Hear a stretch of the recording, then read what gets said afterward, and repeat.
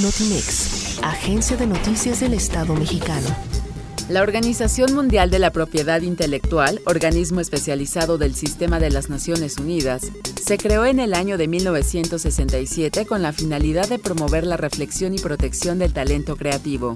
Fue hasta el año 2000 que la organización contempló la conmemoración de un día específico, con el objetivo de preservar las licencias comerciales de los autores en contra de la distribución de sus productos de manera gratuita en Internet.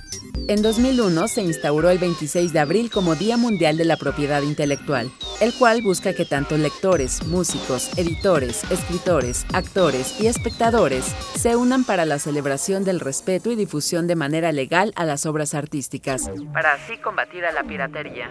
Desde su primera celebración, el Día Mundial de la Propiedad Intelectual contempla varias actividades por año con una temática general, que van desde conciertos, concursos, talleres, seminarios, exposiciones y campañas para concientizar al público de la importancia que tiene. El avance tecnológico representa un cambio en la forma de consumir, llevando a tomar medidas cada vez más constantes para preservar la creatividad e innovación nacional e internacional. Actualmente, en México, varias organizaciones a favor de la propiedad intelectual exigen que exista una mayor atención por parte de las autoridades en materia de legalización sobre patentes, marcas y derechos de autor, para que su trabajo sea respetado y reconocido como cualquier otro. Con información de Gómez, Notimex.